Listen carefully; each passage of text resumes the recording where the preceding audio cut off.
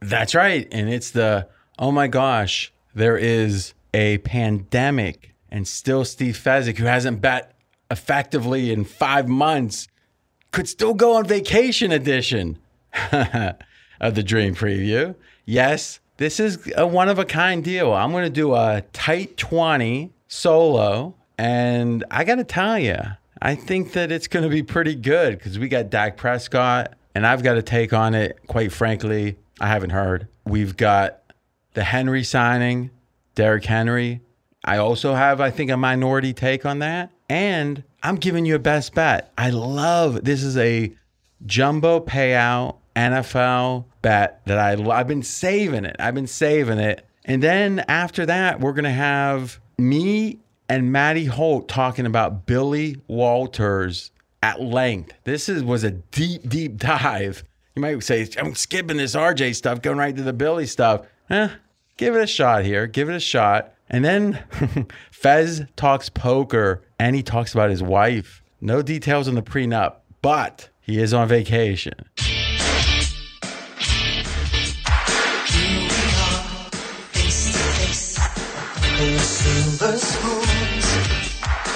And I'm not. Showtime! Woo! All right, here's what people's got wrong, I think, about Dak. Everyone's talking about who's to blame. I think, is it the Cowboys' fault? Is it Dak's fault, which you're not hearing as much? I'd make the case we have no freaking clue. What you know is when something gets leaked, it's leaked for a reason. There's a deliberate intent to get it out there, which means the party getting it out there wants it out there. Does it mean it's untrue? No. Does it mean it's true? No. So let's look at what we know is true. And we're going to look at both sides quickly. What has the sides done? What have they done to show a commitment to the other? I'd make the case Dak hasn't done anything. Now, if you want to say, well, he signed the franchise tender. Okay, yeah, he's going to take $31.4 million to play. I'm not sure that's anything other than what was his choice, right? When we always ask ourselves, what is the alternative? And if the alternative is horrible or not even viable, then doing what you do was a no-brainer. That's effectively what a no-brainer is. Dak really didn't have much of a choice. What else has he done? Has he come into camp early? Has he, or even with the Zoom meetings, has he been super supportive of the cap? I'd make the case no. I'm not saying he's done anything wrong, but I'm saying he hasn't signed the offers that were made. And you could say, RJ, we don't know what the offers are. I agree with you. We don't know. So literally what we're certain of about Dak when it comes to him being the party looking to solve this problem, we're not certain of anything he's done to be that party. On the other hand, with Dallas, there's one prominent thing we know, which is when they put the tag on Dak, they put the exclusive franchise tag, which is different from the non-exclusive franchise tag. Now, what is that difference? With the non-exclusive, other teams have the right to make a contract offer, and Dallas has to either match that offer or lose Dak. But they would have lost him for 2 first-round draft choices. And if you say, no, we don't even want that to be an option as a team, you have to pay more. That's the exclusive. How much more? $4.5 million. So let's look at the numbers when it comes to that exclusive versus non-exclusive. If they would have said, hey, non-exclusive, we're going to tag them, but we're not going to make it exclusive, $26.9 million this year, as opposed to 31.4, $4.5 million extra. That's pretty much, Dak's only been paid $5 million for 4 years of quarterbacking. They paid almost that same amount to avoid the chance that they'd have to match a team. Like the worst thing that could have happened is a team would have came in and said, oh, look, non-exclusive. Dak, we're going to offer you blank millions, a lot of sticks. And Dallas at that point could have said, that is not the kind of deal we want to make. Wags, 5 sticks wired now to Wendy Rhodes' personal account. They said, no, we're not going to do that. And then Dallas would have got 2 first-round picks. Oh, my God, the tragedy. It's a pretty good deal. And usually it's not the bad teams or the teams drafted in the 20s and 30s that need the quarterbacks. Though maybe the Patriots in this case, who knows, before camp. I don't necessarily think so, but okay. I don't think they tend to give 2 first-round picks up. But even if Belichick or anybody would have came in, Dallas has the right to match. So they literally paid $4.5 million to either not have to match an offer that there's no idea if it would have came or not, or let Dak go and take 2 first-round draft choices. They said, no, we don't even want to chance that we'd have to match or take 2 first-round draft choices, which would be their choice, that A or B, and there's a chance they wouldn't have to do either. In fact, a good chance, and they paid almost $5 million. That is a major sign they want Dak on that team. They want Dak on Dallas. Doesn't mean that Dallas hasn't done some chicanery with the negotiation. It means that what we know is this. The deal hasn't gotten done. There's reporting that the deal was pretty much done last year. And don't forget, Dak gained leverage, all the leverage, because he played his 4th year at the original contract. Remember, almost every other quarterback that this matters with doesn't have a 5th-year option. Or, I'm sorry, they do have a 5th-year option.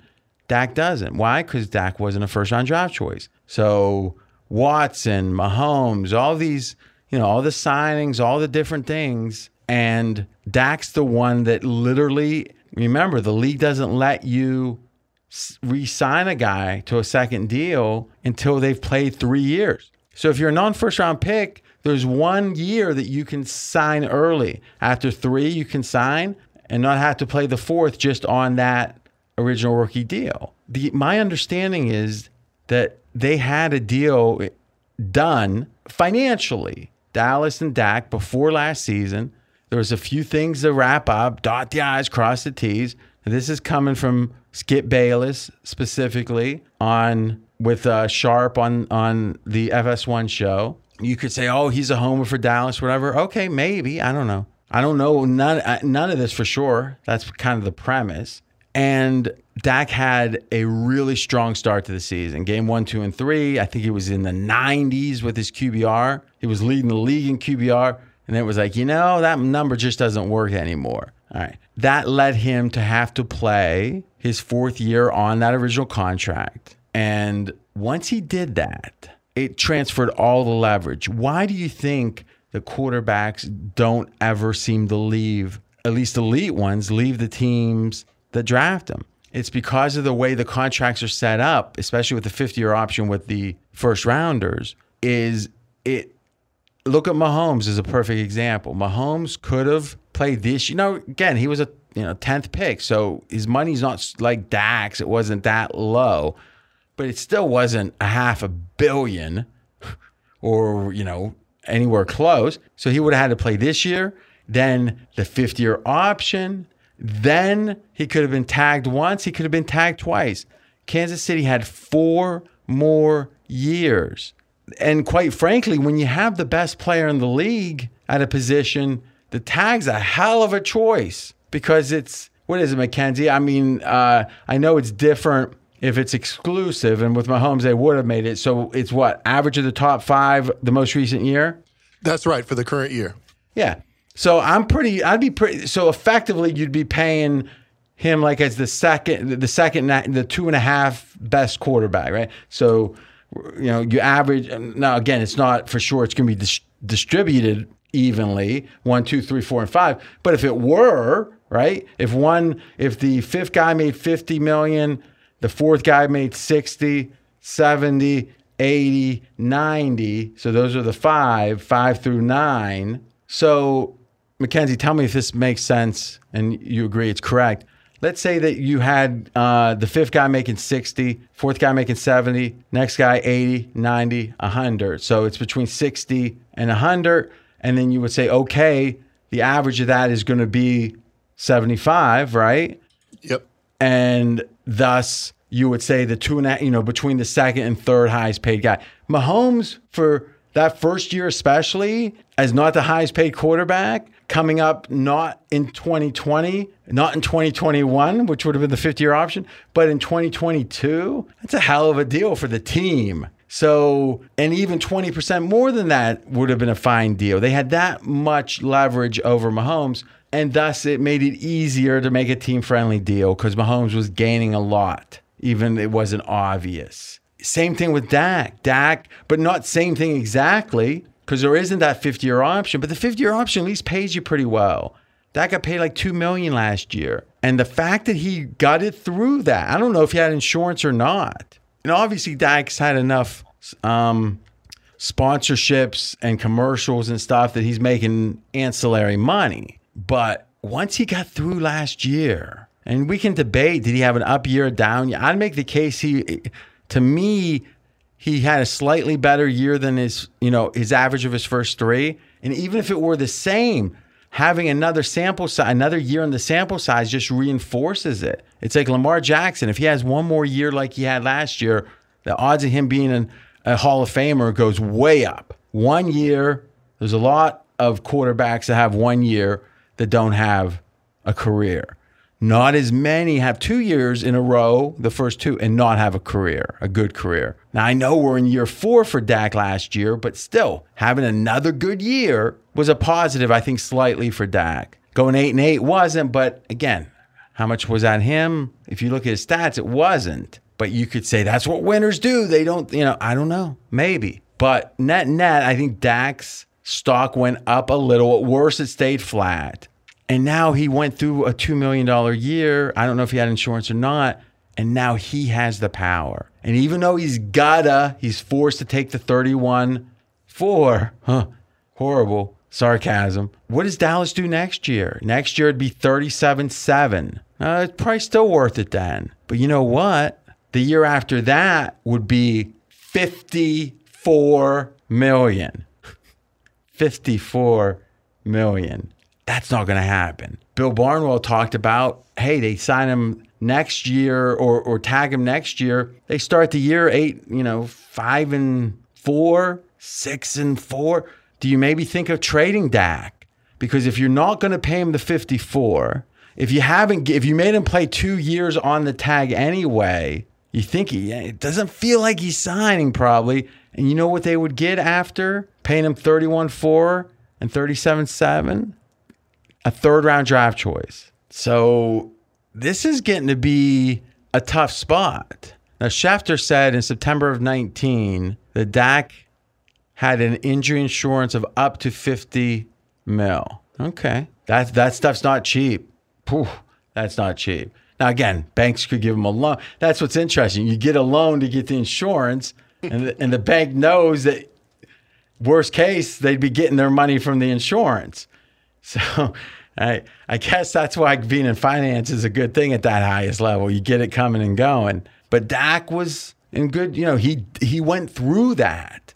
And there's also the sense of disrespect. Now, we can debate that or not, but it seems to me that we've seen nothing based on the reporting, since Dak backed away from a handshake type deal. And I'm not saying I don't know if it was a true handshake or not, because he started the season hot. And since then, I haven't seen him do one thing that is a sign he wants to be with Dallas. And on Straight Out of Vegas today, Jonas Knox made an interesting point that Dak's brother passed away. And he thought, maybe it's a sign that Dak's mad at the Cowboys because through this troubled time, the Cowboys weren't giving him what he wanted. Maybe it's the opposite. Maybe it's Dak saying, I haven't liked this situation for a while, and now I see that life is short, which we all know, but sometimes, when it's reinforced, it's reinforced. I don't know. This is a ton of speculation, but it's important because you're going to be hearing so much of all this.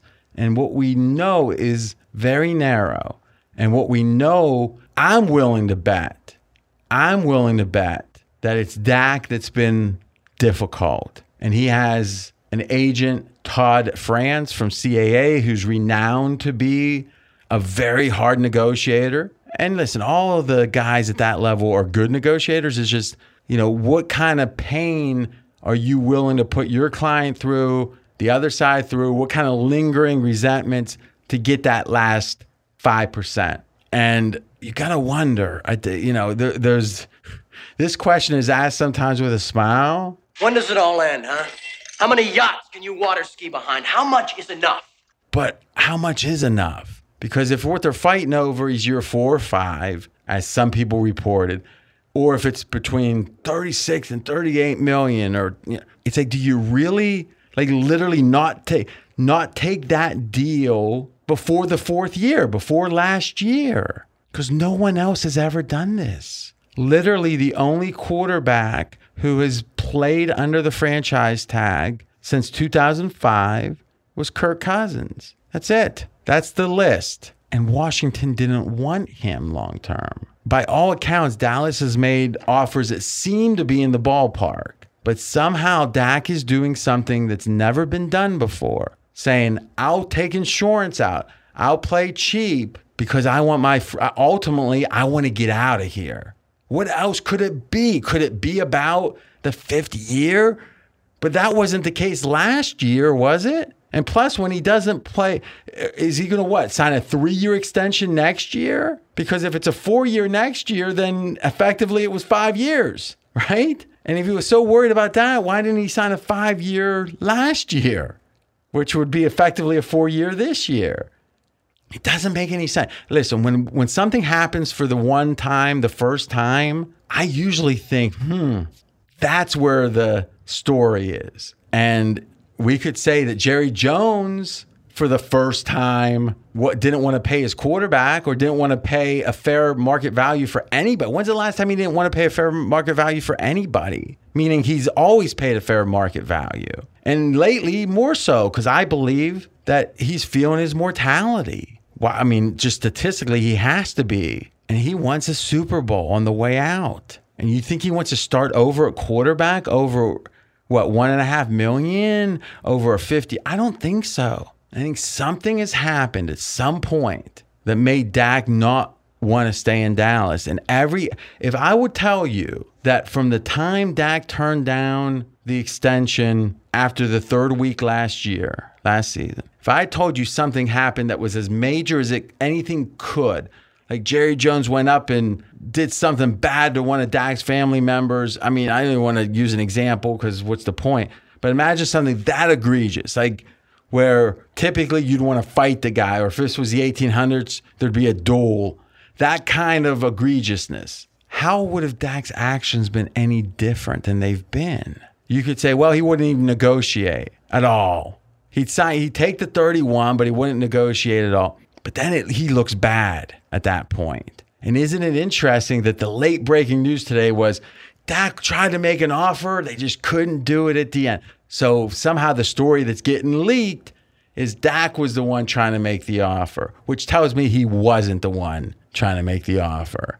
Because why would you be doing it in the last 12 hours at numbers that seem less than I heard he's turned down? So to me, this is interesting because this is what we do with handicapping. We have imperfect information. We have to decide what matters, what doesn't. In this case, if something is unique, if something's uncommon, we give it more weight. We say, hey, maybe we're wrong. Brad's always talked, and I like his theory on this, that when you have these historical outliers, you want to tend to bet against them. If a team's never favored by double digits, they are, it means it's an all-time situation, and oftentimes we overreact to what we think are all-time situations. So what we are saying is things that are rare, things that are one of a kind, they're noteworthy by definition. Jerry Jones not wanting to pay fair price is noteworthy. It'd be one of a kind. And a quarterback saying, nah,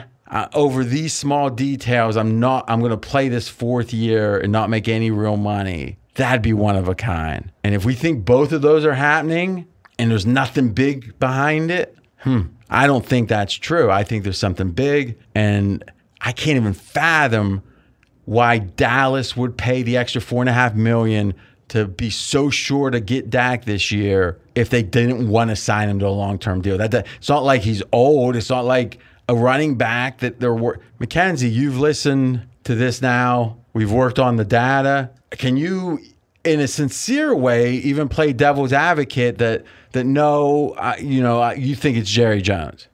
No, just Miss Slater's reporting that they offered him 33 to 35. I thought it would be a little bit higher than that as far as their final offer. Hold on. I don't think that was I think that the reporting was, and if you read the tweet, maybe, we can make sure I'm right or you're right, is my understanding was that they said that the deal that Dak was trying to get done was for that amount, which just makes Dak look better than I think it's fair to make him look.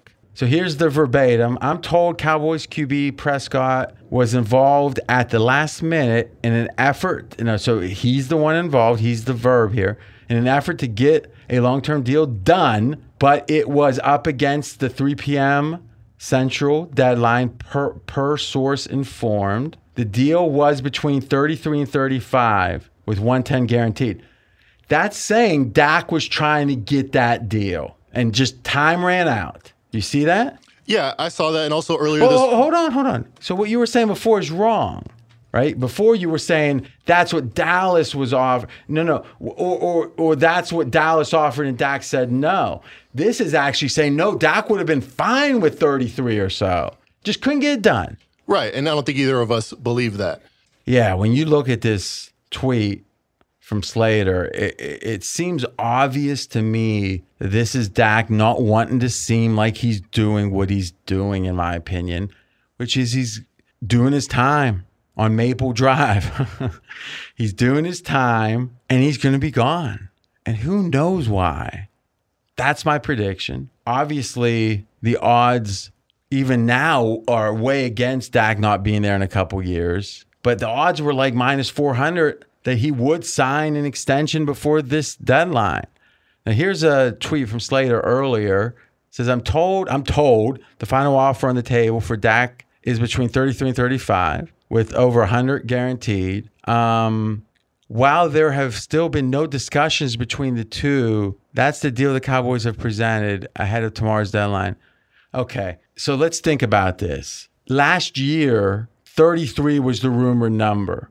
That was, again, with all the advantages of getting the money early and all that Dak would have benefited from. And by all accounts, the number, the debate was, does he want more than 40? And he wants 45 in year 5. The idea that Dallas, after all of this, it just mathematically doesn't make any sense. Because if you think about the reality of the tag, if this year, and it is 31-4, and next year's 37-7, okay, you do some simple math here, it's almost 70 million, a smidge less than 70 for 2 years. Guaranteed, once the second year is tagged, which is not for sure, but what would have to happen for it not to be by either them or someone else another team paying that amount and more. So if you're averaging 35 for the first 2 years of a 5-year deal, how in the heck can the average be 33 over 5? It can't. Wouldn't you say, Mackenzie? Yeah, I would. Yep. I mean, you had a way it could be? No, I racked my brain, but there's not.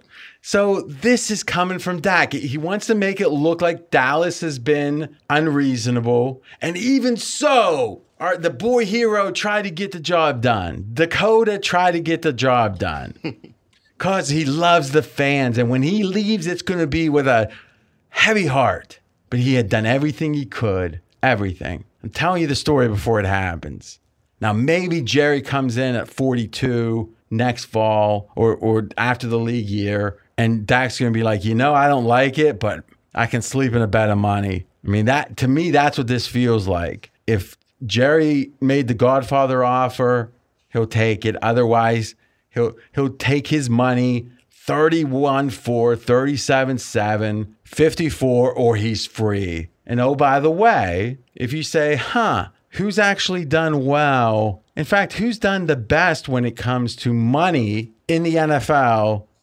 Oh, let's just say since Kirk Cousins had a similar situation. So 2016 is when this started. And in that time, these are the top earning NFL players. Matt Stafford, number 5, 125 sticks. Ryan, 126 sticks. That's Matt Ryan. Russell Wilson, 128. Aaron Rodgers, number 2, 129. Kirk Cousins, the top earning NFL player, from 2016 through and counting 2020's salary, 138. So literally between 2 and 4 has about a $4 million spread. And between 1 and 2, Cousins is up like over $8 million. It's not even close. He's earned the most. But it was a trade-off. He had risk. He had uncertainty. Didn't have that security.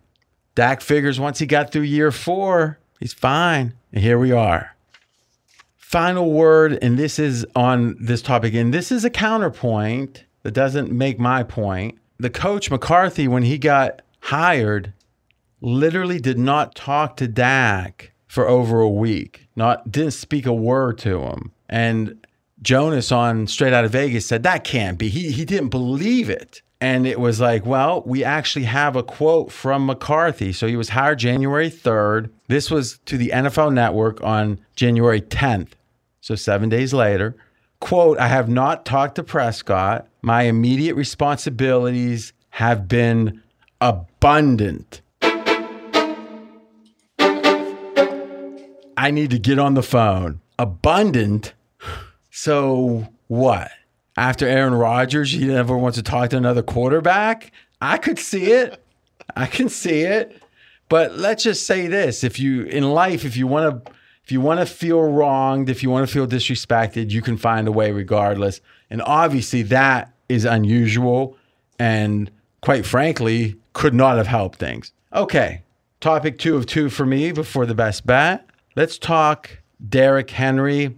Personally, I don't think this was a bad deal. I know the old running backs don't don't re-sign them, don't give them jumbo deals. But once again, let's look at the numbers. So the tag, and this was non-exclusive, would have been for $10.3 million. The deal is effectively paying Henry $12.5 this year, $12.5 next year. Now, if we assume that Henry would have been tagged a second time, and we don't know that for sure, 20% on top of it, it would have been right around that $12.5. So this first year, they're paying about $2.2 million more to Henry. So what did Henry gain from this deal? And really, that's what Tennessee gave up in this deal. It's one and the same. And it was about a little over $2 million over these 2 years. Okay. Also, they gave a guarantee for next year. There's a chance if Henry hit the wall that, in fact, not a chance, it would almost been for sure, Tennessee would have said, all right, thanks for your service. See you at the reunion. But they wouldn't pay $12.5. So extra $2 million and change over 2 years. And the guarantee for next year is what they gave up. Not that much, especially considering Henry is going to be 27 at the end of this year. It's not 31, 20. Is he going to drop off some? He had a hell of a workload, right? So that's part of it. What did they gain? What did Tennessee gain? A ton of goodwill from Henry and from Henry's teammates and from future potential Tennessee Titans. Oh, they take care of their players. That has value. Now, I don't think it has as much as some people think because I don't think anyone's signing with the Rams because of that. Oh, look, they gave Goff money. They gave Gurley. They're going to be thinking, heck, I don't want to be on a team with these kind of these kind of salary cap problems. But if you can walk that line and be seemingly fair and generous, but not put yourself in cap hell, it's a good thing. But to me, it's Henry when running hard, when not being afraid to carry the ball. Last thing you want to do is be carrying the ball a bunch when you're on a year-to-year. But remember, Tennessee, though it's a 4-year deal, has a very smooth, painless out after 2 years. And in fact, options in year 3 and 4 are team options effectively because they will allow the contract to continue if they want. So that's asset in a small way because I think it's unlikely that they'd want it to continue at those prices.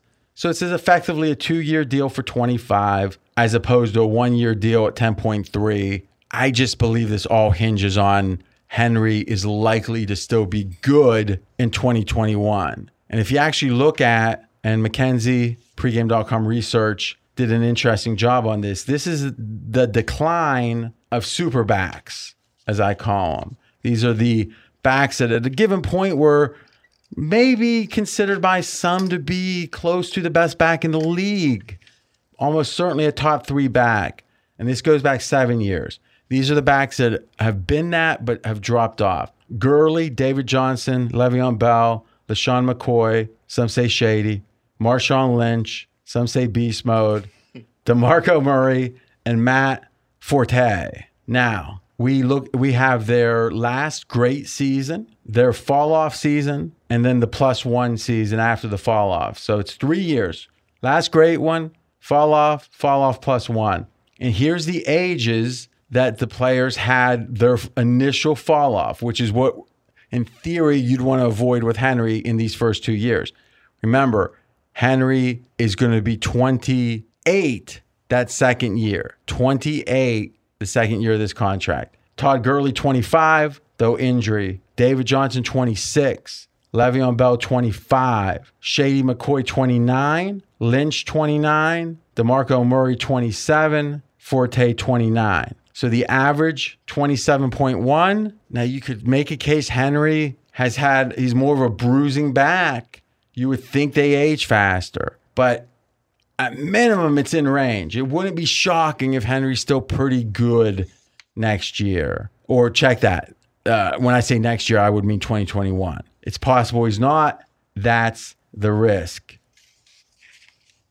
And finally, on Henry, if you look at the highest paid running backs for 2020 now, it's McCaffrey, $16 million. Elliott, Zeke, $15 million. Le'Veon Bell, 13.1. David Johnson, who was traded for, apparently 13. Derrick Henry, 12.5. And then number 6, $8.5 million. The 6th most valuable running back in the NFL, or highest paid, $8.5 million. Kenyon Drake from Arizona. Think about it. Dallas paid $4.5 to have that extra protection with Dak, which is half the price of the 6th most valuable running back in the NFL.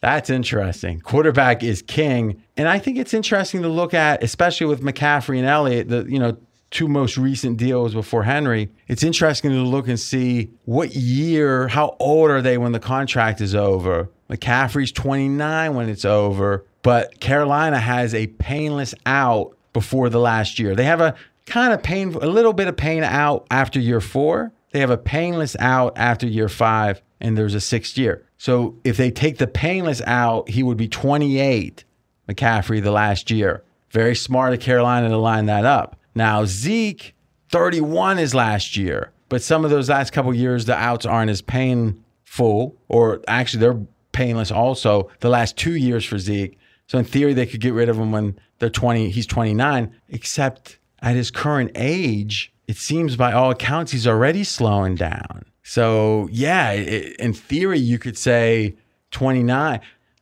or 28, 20, and not so, or 29, not so bad. But I mean, he's 25 right now, and you literally have, again, back to Skip Bayless on Undisputed. Is that the name of it? That's right. All right, see, he goes, I know we're not going to see peak Zeke anymore, but I'm thinking we can get 80% up. He's 20. He was 24 last year. I mean, I got that right. Right. That's right. He turns 25 on July 22nd in a couple days. Yeah. So he was almost 23 last year. I mean, he was like 20, he had just turned 24. And somehow the peak years are behind him. I don't think I'm anxious to be paying him $20 million or whatever when he's 29.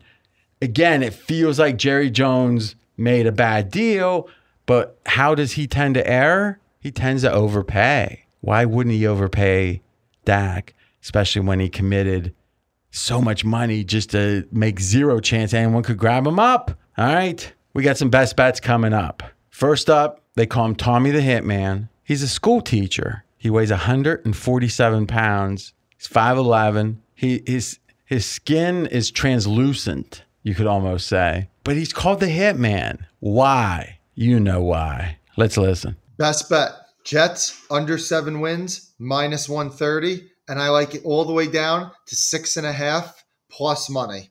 Let's start with the fact that the Jets will play the 3rd toughest strength of schedule this season based off opponents' season win totals. The Jets won 7 games last year, But they did that with one of the easiest schedules in the league, and they finished with a Pythagorean win total of 5.5, meaning that they were fortunate to win those 7 games. The Jets still lack a formidable offensive line and struggle mightily at cornerback and edge rusher, plus still have one of the worst head coaches in the league in Adam Gase. Best bet, Jets under 7 wins. Oh, Colin would not like that pick. Colin would not like that pick. This is where I go. I go to Vegas via the Coward Global Satellite Network, RJ Bell, pregame.com.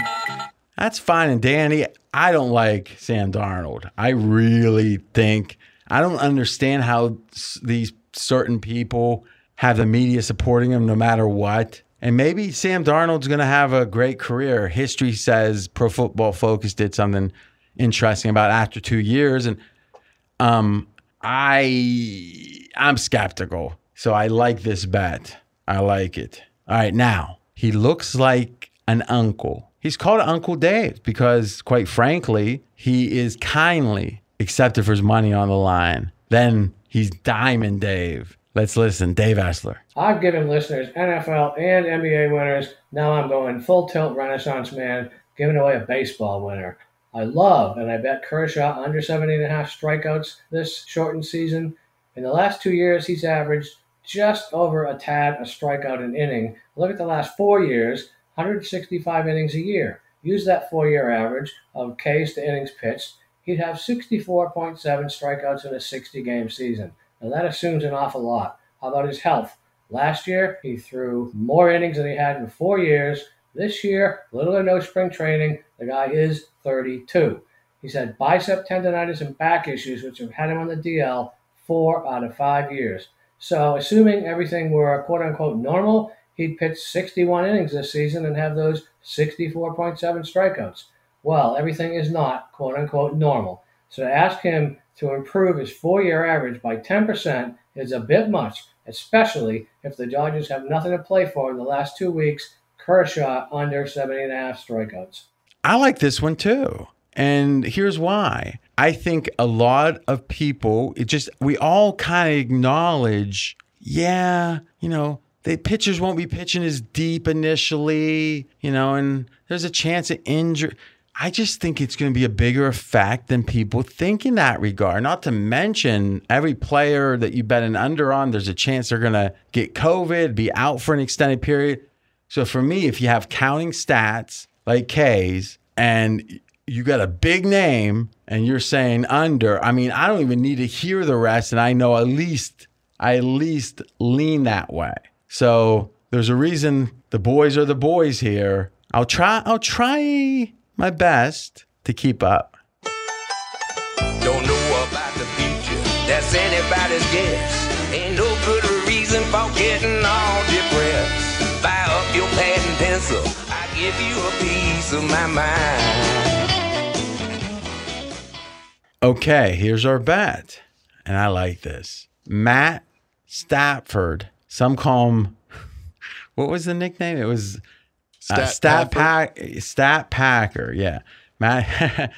But look at how this fellow did last year. I didn't realize this. Well, obviously he had, such a family drama, tragedy, health scare, or, health concern with his wife, cancer, and then he got hurt. So he played 8 games, so exactly half the games. And if you actually look at the minutes he played, or even more on point, the snaps, he played exactly 50% of the snaps at quarterback for the Lions. So you could, the counting stats you can double. Let's look at his stat line here. So his completion percentage, which is not a counting stat, 64%. So his career average is 62.5. So it wasn't his best year, but in that regard, but above career average. His yards, if you double his yards, he would have had 4,998 yards. He had 2,499. So he would have had almost 5,000 yards. That would be his second best season ever. In 2011, he had 5,038. So it's very possible he would have had the most yards ever on a season. His touchdowns, if you would double them, he would have had 38 touchdowns, 19 times 2. That would have been his second best season ever. Year before he had 21, year before 29, and 24. So 24, 29, 21 for full season, 16 games. By the way, in 2011, he played 16 games, and he played 16 games in 12, 13, 14, 15, 16, 17, 18. He missed 0 games. So injuries are not his thing. Okay, it's pretty good. 38 touchdowns. How many interceptions? Well, he had 5. So that means he'd have 10. 38 and 10 would have been his splits. Yards per attempt, an advanced metric people love, 8.6. 8 freaking 0.6 yards. Average in the NFL, 7.5. The best Stafford ever had was 7.9. 8.6. His quarterback rating, 106. Never was over 99. This guy had a monster year. And if you just average out his QBR, which, isn't exactly right, but the per game, it'd be rounded up to 70, 69.6. Where's 70 rank last year? Would have been 5th. Who feels like Stafford had the 5th best season last year? He doesn't need to be we're not betting him to be the MVP. We're betting him to be the most improved player. Comeback player of the year, I guess, is what they call it. 8-1 odds. 8-1 odds. Stafford would have had the most touchdown passes in the league at 38. Now, we know there's no guarantee.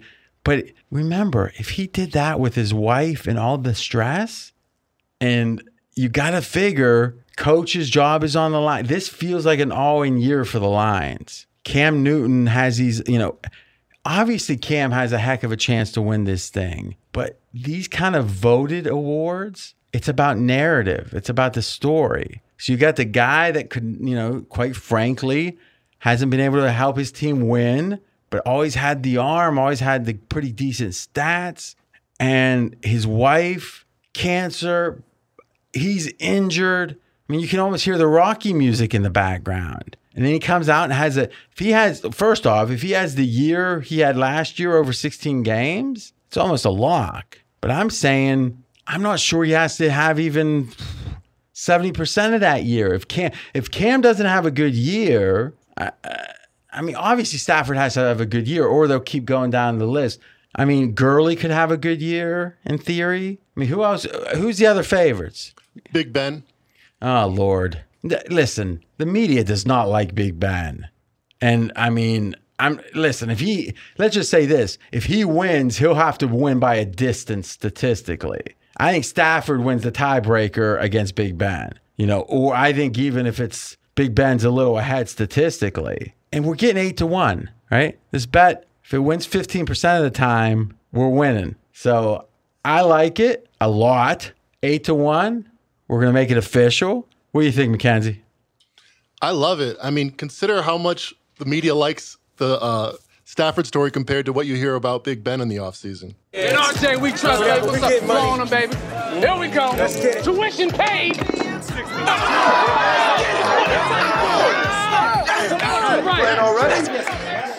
Except it was free. All right. We told you. It bears repeating. Coming up here, we got some... Sleepy wrote this. I'm just going to read it verbatim. Check this out. Let's see how Sleepy wrote it. So we have some cool betting stuff topics. What? So we have some cool betting stuff topics. Weren't able to get into the pods that I really wanted you guys to hear. Oh, he's writing in the first person. We also have some other concepts in poker and some comedy surrounding Fezzik and his wife. That's called Saturday Night. Hope you guys enjoy it. That was me ad-libbing, by the way. Talk to you then. Well, Sleepy's right. Listen up. Talk to you next week. Fezzik's back, and we'll hear about his wife. Oh, it's a good game. Colin was ahead of this one. Opening number, Ravens 3.5. Now, it was 5, but it got to 7 really quick. Maddie, are you familiar with this line move? Can you explain, or Faz, who's got the better feel of when the move happened? I know it was quick. With the Baltimore Ravens number? Yeah. Yeah, it was right out of the gate. Look, this is when you see syndicate action. People always talk about syndicates, and I'm going to break the mold here, and maybe this isn't the place to do it, but I'm going to break the little secret. It's Most exactly books the place take to do it. syndicate bets. They'll take bets from the syndicates, but they limit them heavily. So they take those bets early. So if you're a syndicate and you already know you're going to be heavily limited, when are you going to be most likely to bet? Early in the week when your numbers disagree the most with the odds makers' numbers. So what we tend to see the syndicate bets the most is very early, because that's when they say, hey, my numbers disagree with theirs. I'm going to hammer them. And then if the numbers move late, they come back in again. I thought that this line moved very quickly. So let's talk about what you said, because I think that there's a lot of history saying otherwise, so I want to understand it. One is, when we say syndicates, let's use that. This is what I consider a syndicate. A group of bettors who all work together using advanced analytics and algorithms as the baseline for their betting. I think that's fair. Now let's break that up into big syndicates versus not big or small. To me, a big syndicate, if they're betting an NFL game, at minimum wants to get down 50. What do we consider like Raz? Nothing.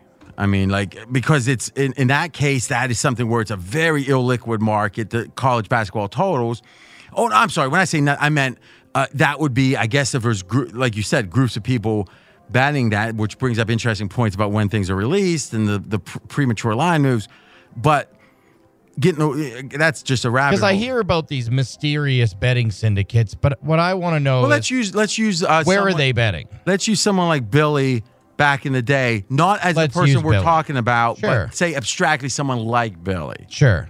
When Billy was looking to bet, he was looking to get down hundreds of thousands, right? Yes, and he was given days when he was allowed to bet, and Billy always bet twice, right at the beginning of the week, later on in the week. Now, here's the question, though. At the beginning, and here's was where I most disagree with what you said.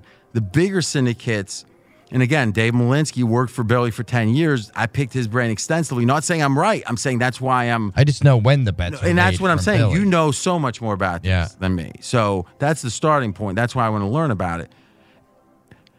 He always was like, when with Billy, and I don't want to quote him verbatim, the gist that I got was with Billy, he would do enough real moves early that people took them seriously, but the main reason that he was betting early was for setups later. So let's just say, to use round numbers. Go ahead. Every single bet he made with us was the exact same size. Okay, because with you guys had, and again, he was always going to bet the limit. Correct. But always the limit. But he was going to buy, let's just say for the sake of argument. He certainly bought back at least a third of the games.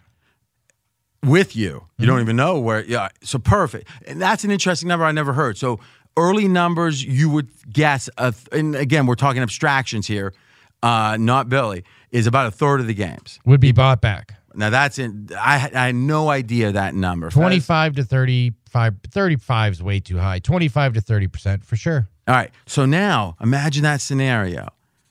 He's saying, okay, I like these games enough at this number. And obviously they all move for the most part. Yes. More than they should because they're booking faces. Yep. Okay.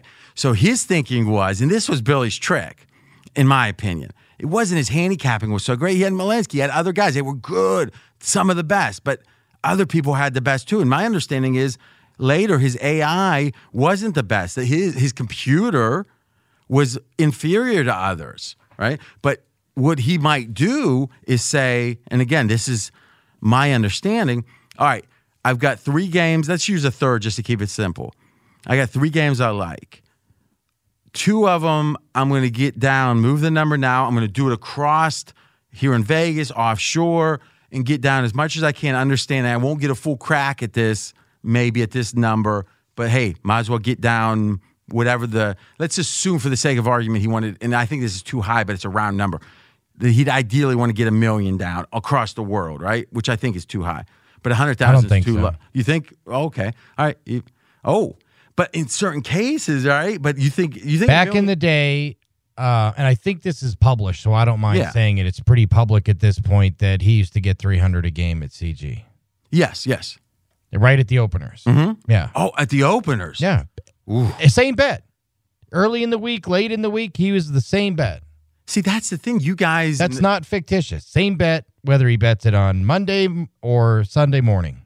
See, that's the thing. When I used to talk to guys before we knew each other and they were Cantor guys, some have come and gone, is the idea was, yeah, we'll take a big crack. Because why would you ever let him buy him back if he didn't bet the same bet? Well, the theory is that you're letting him, and he's the exception to every rule. Yeah, that's true enough. Which, again, is why it's fascinating, right? Because he's made the most, the theory is, and I think it's true. Let's do this, because this could be a longer conversation. I want to zero in on the 30% just for this discussion. Sure. So he's got, let's say the million's the number. And maybe he's going to get down 100,000 or let's say 200,000 across all his outs because it's Sunday night. Week ahead, it's tougher, right? He's going to have 2 games of the 3 that he likes, and thus he's going to keep that side. He'll see what the line does. He might bet the second number. He might not. Who knows? It doesn't matter for this discussion. One of the games, he loves the other side, but he thinks it's an obscure game. It's a game people aren't going to look at as a game he would play. So now he's playing the other side, and everyone's like, yep, makes sense. And the thing that Smart Money book taught, Fez, and you were talking about that book, have you ever read that? Yes. Is that he was super worried about showing who he liked. He was worried about protecting his sides even at post, where hardly any syndicate seemed to be, because he's worried about exactly what you're saying, Fez, which, again, if it's Billy, it makes sense. If Billy thinks his team's overrated, he doesn't want the books to know or the followers to know, right? So he would hide. He would make bets, he said, late to fool people. Because how could you bet at post a side you don't like? There's no buyback. It was just for him camouflage, as the blackjack guys call it. I mean, I don't know how much this is like Magicians revealed here a little bit. Well, but remember now, this book was written a lot later, but it really, if I remember correctly, it was like 2000 through 2003. Yes. And so it was a different year. way before Cantor. Yes. So I could tell you that later on, those weren't to fool people late. They were favors. Hey, we let you bet more than anybody else gets to bet. We're $1 million high on the Packers today. How about you come in and take 300 off because that's your bet size? Or how about you take 2 bets worth off? And then when Billy wanted 2 bets later, he would get 2 bets on a side. And he took a lot of bets off a lot of books as favors, knowing that later when he wanted to double or triple bet a team, they would let him because he helped them mitigate their risk. Let's again talk abstractly, because in a way, the whole camouflage part for the screen watchers, Fez was obsessing over the moves in this case, but it's like it has nothing to do with anything, right? And he was like, so it goes to show you both in one 5-minute discussion, we show you where the line move made your point 100%, and a line move late would make the opposite point. I'm not saying it's 50-50, but it's not 100% on those line moves. Yeah, it's a great point. I know that there's plenty of people that, like in these illiquid markets, that they'll bet into the sharpest books the wrong way routinely just to be able to raise a college basketball total of points. Yeah, and again, Billy was able to do that on NFL games, betting hundreds of thousands versus 1,500 or whatever. That's all it really takes, RJ. Yeah. And so to me, though, his thinking is, okay, everyone's going to overreact to me betting. So if the line runs on these first 2, I got to accept I'm not going to get much more at a good number or any more. But then I get to bet some gigantic amount of money later, not only at one joint, not only the joints he initially bet, because everyone's moving on air now, or at least, and then boom, all of a sudden he gets, think about it, he likes 3 games. 2 of them, he gets the best number for a fraction of what he wants, but he still gets the best number. The other one, he gets a better number than he ever would. So all 3 bets make him money, right? Does that generally sound right? Sure. Yeah. And I mean, that's why he won, right? It was like jiu-jitsu, that he was using the other person's weakness. Like the other person was saying, well, Billy's betting, we got to gigantically move the number. It's like, okay, well, I'll bet that it's almost game theory. If I has exactly the right amount, that whatever I'm gaining the times I'm doing a head fake. And he was better at being Fez than Fez back in the day. What does that mean? I mean, can Fez call up and get hey, I want to triple bet this game even though you limit me? The negotiation. He was the best at that. And what was the ration? Was it they because were when you got stuck on a game, when you got $1 million high on a game, you'd say, "Hey Billy, man, I can't get any action on this Alabama Clemson game. Can you take me off $1 million on Clemson?" Sure. But a million on Clemson. Wow. Yeah, sure. A stick. And then, of course, when he wants a favor, you have to call it in. Now, you got to figure if you're wrestling with Billy, he's going to get the best of it. Of course. He's a huge favorite. But here's the thing. It strikes me that this is the weakness we've always talked about, the whole week-to-week, month-to-month perspective of the books, typically in Vegas historically, is why because they all have bankers to account to on Monday. Yeah. So they're saying we know net, this is going to cost us money. Asking Billy for this favor is going to cost us money, but it will make this meeting easier. Yeah, because God That's forbid we lose $3 million on a college football game one Sunday and try to explain it on Monday. Wow, that is why these books are. And again, I think talking about Cantor, we haven't been specifically. I think they were more open to those losses than others, but even they weren't. Well, look, their original theory was let's hold 1.5 or 2 out of $6 billion, rather than saying let's hold 4 points out of 100 Are we million. sure that's been disproven? No, that's their theory when I started there. That's what I'm saying. But now we're talking about it in hindsight, like, oh, it was a failed thing. Was it? Or was there the legal issues and then it was maybe some business decisions? We never got to see. Because of the legal issues that came up and one rogue employee, we never really got to see if it would have succeeded. And what would be fascinating is how would that company... So how many years since the shift away from that? Has it been like 5, 6? Since 15, 16, so like 4. Okay. Least. I thought it was longer than that. Okay. Well, the Colbert thing happened late 13, and then they started to shift into 14. So about 5 years. Yeah. Okay, yeah. So if that company Cantor had been able to move forward unencumbered, I think wouldn't they be in almost a perfect position? I mean, not saying the company was perfect, but right now, this is what they were waiting for. They'd be an outlier company with a unique risk management perspective, taking huge The app volumes. would probably have been figured out. Yes, their volumes of wagers would dwarf anybody in the country. Yeah. Because there was a time I started in 2012, I think, where they were 40% of the Nevada marketplace. That's what I'm saying. I mean, it was billions of dollars. I mean, that's when everyone hated them. Yeah. And it was, Yeah. it was like they're paying their ticket writers too much. It's like, okay, you're mad they're paying their ticket writers too much. I mean, it's again, these bookies, I'm speaking for myself here. They just grew. It was a different environment. It wasn't mine, entrepreneurial. It was, we're getting over on people. That, to me, was the general gist. And that's why they hate Fez, because Fez is trying to get over on them. And that's a tough battle. Right, Fez? Yeah, and I've been known to sneak in and we've heard that. You actually wear costumes. I mean, forget about sneak. You actually put on costumes with the intent of fooling people. Was that a known fact? Yes, he did that. No, I know. I was saying, was it a known fact? Oh, yeah. Like what?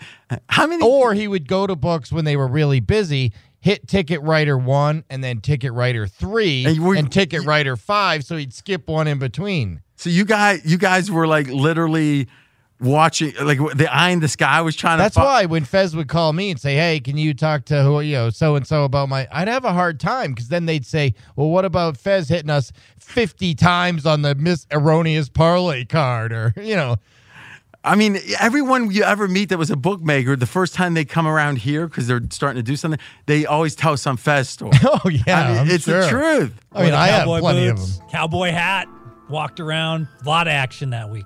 A lot of action. He was in Reno. What was this story? Was it Reno? Yeah, the rodeo was in town, so I wanted to fit in with everybody. I was playing all my bets and went ahead and had my cowboy hat on. And Do any cowboys have pompadours? None. Wore the cowboy boots, cowboy hat, walked around. A lot of action that week. A lot of action. And when I was single, I would go out a decent amount, Double Down and such. And Double Down Saloon, yes. It's a famous place here in Vegas amongst people that are cool. And you never heard of it? No. Yeah. So, Mackenzie, you've been in Vegas how long? You've probably heard of it, right? I've been here since 2013, and that sounds very familiar. Oh my I think that's where my cool friends go. I guess I guess this is why we have such good hardcore guys doing their research. They're not out at the bars. But what I'll say is that even if you were super social, and Matt, you've had your time single, you're married now. How many people could you actually even get a surface impression of in a week? I'm going to say, like, if you can get 20, you're like the most social person ever. Me, probably like 2. Yeah, well, exactly, right? But I'm saying even a super social. But online, the theory is that you could have some filtering process of, in a city as big as Vegas, 1,000 people. Yeah, right? In Vegas, you'd need it, I think. Right? Well, see, why? Because you think that Vegas is somehow shallow? No, I have not personally dated, but I've been told that it's hit or miss. Isn't this a good example, though, of the person who's telling you that is single, so thus it's either Vegas or them? Yeah, yes, logically, yes, correct. Yeah, it's usually, yeah. So I would say actually Vegas, and this is going to be something no one's ever said before. Like, I don't think. Pause. Here it is.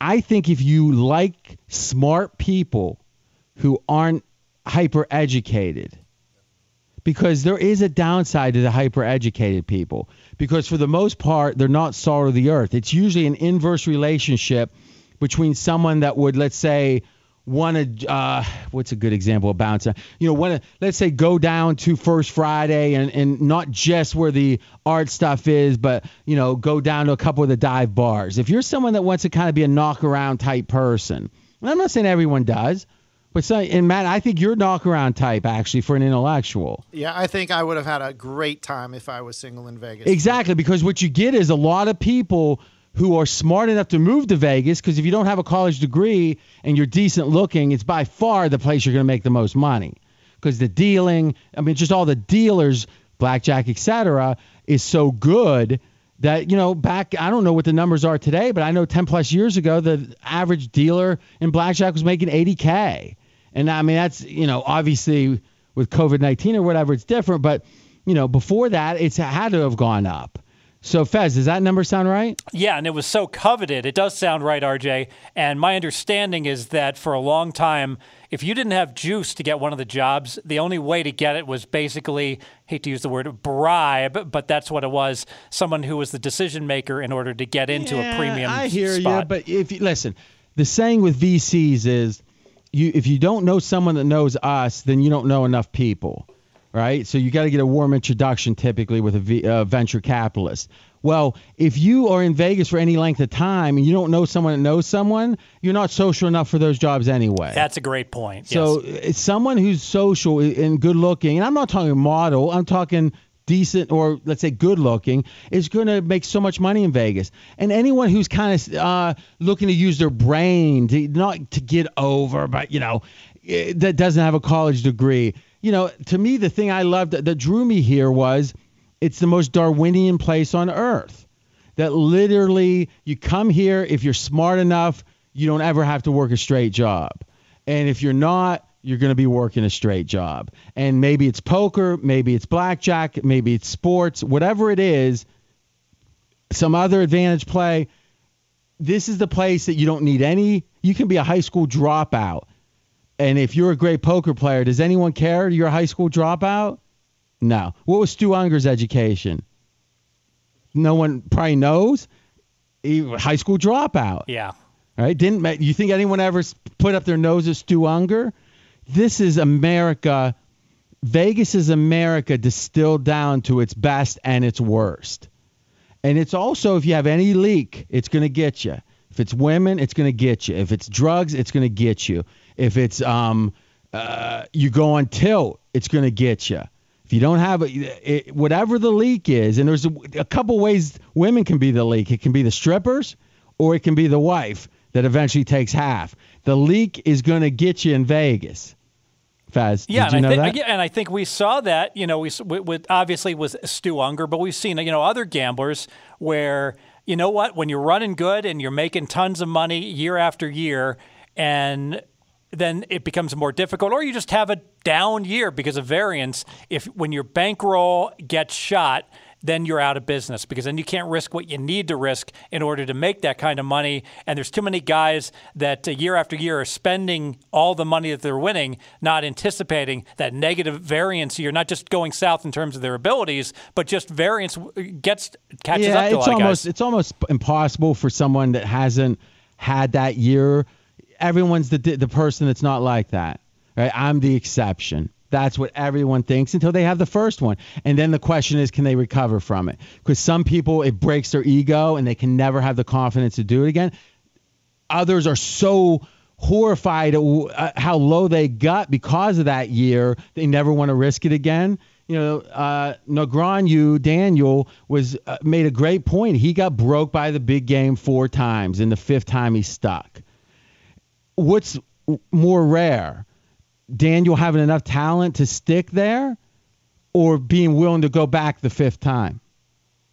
It's an interesting question. Yeah, because who's going to come back even the 3rd time? It's a great point. And even in the movie Rounders, at the very beginning, Damon mentions, hey, a lot of the pros, top pros, won't even play No Limit. They simply can't handle the fluctuations in that game.